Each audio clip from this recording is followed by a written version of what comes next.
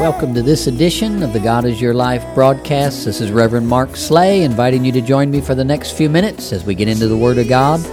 Deuteronomy 30:20 tells us to love the Lord your God, obey His voice, and to hold tight to Him, for this is your life. I'll be back in a few minutes, but for now, let's listen as I teach from the Word.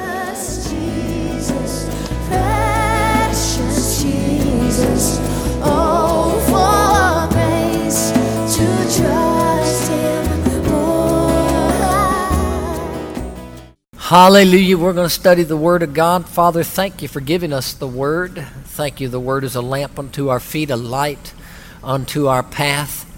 Though darkness surround us, your Word is the light. It is the beacon. It is the focal point. It is the place that we need to direct ourselves, our attention, all of our focus, all of our actions, all of our life, all of our affections on you and on your Word. For in the Word there's life and blessing as a result. And we thank you for teaching us to walk in the light and not in the dark. And we praise you for it. In Jesus' lovely name, amen and amen.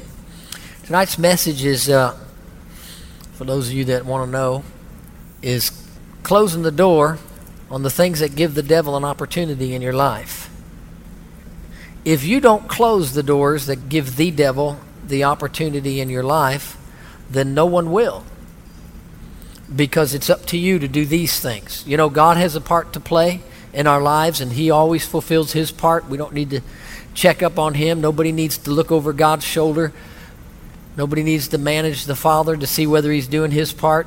He's going to do His part. But there is parts that we have, and these things we're going to focus on tonight, and that is, what is our part regarding these things?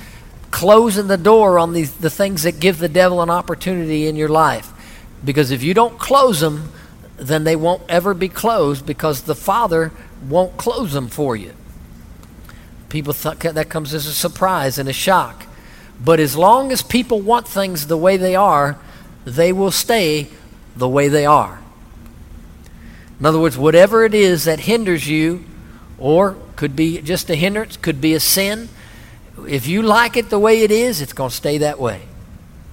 As long as you like it that way, that is exactly the way it will stay. And the devil will be there to enforce it. But if you want to change, if you want things to be different, if you want to line up and live according to the Word, then they can be different, and they will be different. God's promise is to you for that. But God only makes the promise. He does not make the decision. God's power will be provided after you make the decision. It is His power, but it is your decision. He won't make the decision. So in Ephesians 4:27, you're familiar with that verse that says, "And do not give the devil an opportunity." And do not give the devil an opportunity. Well, see, that means you could. And that means that plenty do. And that's why he's writing to the church at Ephesus and saying to the Christians, don't give the devil an opportunity. These people are saved people. These people are born again and filled with the Holy Spirit. These are tongue talkers here. The church at Ephesus is a tongue-talking church. Don't know whether you know it or not, but in Acts 19, when Paul went up to Ephesus, he laid hands on certain disciples that he found there. And he says, "Have you received the Holy Spirit since you believed?" And they said, "Well, no, we haven't even heard that there is a Holy Spirit." And he said, "Well, into what then were you baptized if you weren't baptized into the Holy Spirit?" And they said, "Well, into John's baptism." He said, "John came baptizing with water. But Jesus came baptizing with the Holy Spirit." And, you know, he laid his hands on them, and then they all began to speak with tongues, and there was about 12 of them. So Ephesus got started as a Spirit-filled church. He came and he got them started on the right foot, and you'll find that even in the Ephesians still further. He said, "Be filled with the Spirit." And actually, it's "be being filled," as the Greek is progressive. Chapter 5, verse 18, "Don't get drunk with wine." That's dissipation or excess, and literally Greek just says unsavedness. You're acting like an unsaved person when you get drunk with wine. You're acting like the unsaved. In other words, the saved ought to have more sense. But he said, don't get drunk, for that's dissipation, but be filled with the Spirit. Now, isn't it interesting? He's writing to born-again Christians that are Spirit-filled and tells them to be filled with the Spirit. Do you know there's plenty of Spirit-filled Christians that are not filled? They had been filled at one time, but that doesn't mean they are today. Because as I said a moment ago, the Greek literally says keep being filled or be being filled with the Holy Spirit. That means you could get low. That means that you could have a leak. And you do. All of us do. And it's really not so much as a leak as it is, it could be a leak, I guess, but really a better way to describe it is evaporation. You know how you'll have water in a lake, and if you watch and if there's not a lot of rainfall, the evaporation that comes from a lake, it just evaporates off of you. Well, that's how it is with the power of the Spirit. You get around the heat of the world, the darkness of the world, and it'll evaporate or suck off every bit of Spirit anointing that's on you if you let it. That's why he writes to born-again, Spirit-filled people and says, keep being filled with the Spirit. And then he says to the same group, don't give the devil an opportunity.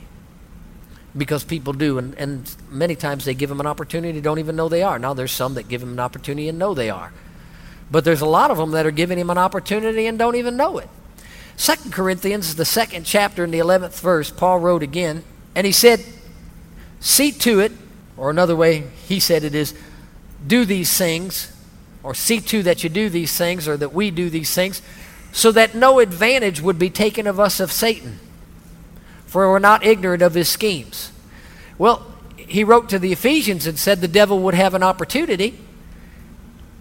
And he wrote to the Corinthians and said that the devil not take any advantage of you. Well, that means he can. And he does. We're not ignorant of his schemes. He's got schemes. We know the schemes. But the question is, what will you do about his schemes? Will you act in such a way that will close the door? Or are you going to leave it open? There's a whole bunch of things that we could do here. And then in last verse I want to show you from the New Testament. These are all three from the New Testament to help get you a clear idea that it is in fact you that has to do the doing here. James, right before James is the book of Hebrews, in the 12th chapter of Hebrews, and the first verse says, therefore, since we have a great cloud of witnesses surrounding us, let us also lay aside every encumbrance, and the sin which so easily entangles us, the church, Christians, and let us run with endurance the race that's set before us. Notice he mentions encumbrances and sin, and they entangle us. Encumbrances and sin. What's an encumbrance? Well, an encumbrance could be something that's not necessarily inherently wrong, but yet by continually engaging in it, it doesn't help you spiritually. It actually weights you down. And then the King James translates it that way. The King James says, lay aside every weight. Or we could say encumbrance, either way. But you notice who the subject of the sentence is there? You're going to have to do it. In other words, what is it that's holding you back from your life? That maybe it's sin, or maybe it's not sin. Maybe it's just something that you're just squandering your time on. I had to and did eliminate a number of things from my life that just weren't necessarily inherently wrong, but they're just encumbrances. They're weights. They're foolish. You're squandering your life and squandering your time by engaging in them. You know, it's not wrong to read the newspaper, but I didn't want to sit there. I know people that read the newspaper from beginning to end. I'm not kidding you. They read it every day from beginning to end, and they read every line. And I think, well, you got too much time on your hands, if that's the case, to sit there and read that stupid thing from beginning to end. I mean, that's not wrong. If you want to read it. But you know it's an encumbrance? Do you realize that that's a big waste of time? Not wrong to read the paper, no. But that's one of those things that would fall under the class of encumbrance. Or to go to stupid and foolish movies. You know, and I could go over a lot of these things, and you understand that whatever my wife and I have decided to do, we're not going to lay that on you. That's between you and the Lord, whatever commitments and acts of consecration that you want to make, whatever depth of removing encumbrances in your life that you want to make, you make them. That's up to you. I'm not going to stand before the judgment seat for you, and you're not going to stand before the judgment seat for me. But I can tell you, we did a number of different things along the way that we just saw were right to do, spiritually speaking. We didn't read the newspaper. I wasn't much on reading it anyway. I never was really before I was saved. So that wasn't even really a struggle. But I can look at it and see that this is a waste of time to read. We don't go to movies. I don't think my wife and I have ever been to a movie since we've been married. Did we go to one training movie? It was a weightlifting movie. Yeah, well, if you call that a movie, it really wasn't a movie, but it was about weight training, and that was because that's what I was in. I was when I was in weight training and bodybuilding. We went to see a movie about weight training. And so that was it. That's the only movie we ever saw. All these years, been married 17 years this past May, never been to a movie. Never. Was it wrong to go? Well, kind of depends what you're watching. I mean, there's some things that are just not necessarily even movies. I mean, I don't know that you'll find any that are any good anymore. I mean, I don't know. That's, I don't even look. How ridiculous and ludicrous it sounds to even say, well, I think, honey, we'll look through the paper today to see if there's a movie that's good. We don't even care. We could care less. We don't look. Let's see if there's anything good on. We don't even need to look because we already know there ain't. Now, see, everybody's idea of good is different. Whose definition of good are you? Your own or God's? We don't go to the movie. I mean, we close that door. Ridiculous things. Go and watch a movie. Or rent. Now they got them. You can bring them into your house and DVD, and all that stuff. They go out and God help people that sit there and watch movies where people are blowing each other's heads off and just shooting each other up like it's okay to do it. And people for years, they said, oh, it's just entertainment. That won't affect anybody. Until now, all these years later, you see the teenagers are going out and acting exactly what they have been watching for years. And everybody tried to tell us that it's not going to affect anybody. It's just entertainment. You're a liar. It has affected them. You come too late to tell me. It's already worked. Satan already worked his plan, and you cooperated with it.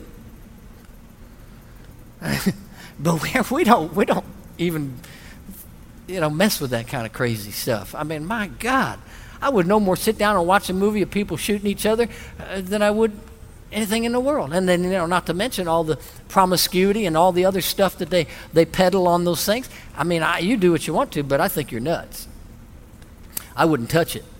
I regard holiness way too important than to mess with that kind of stuff.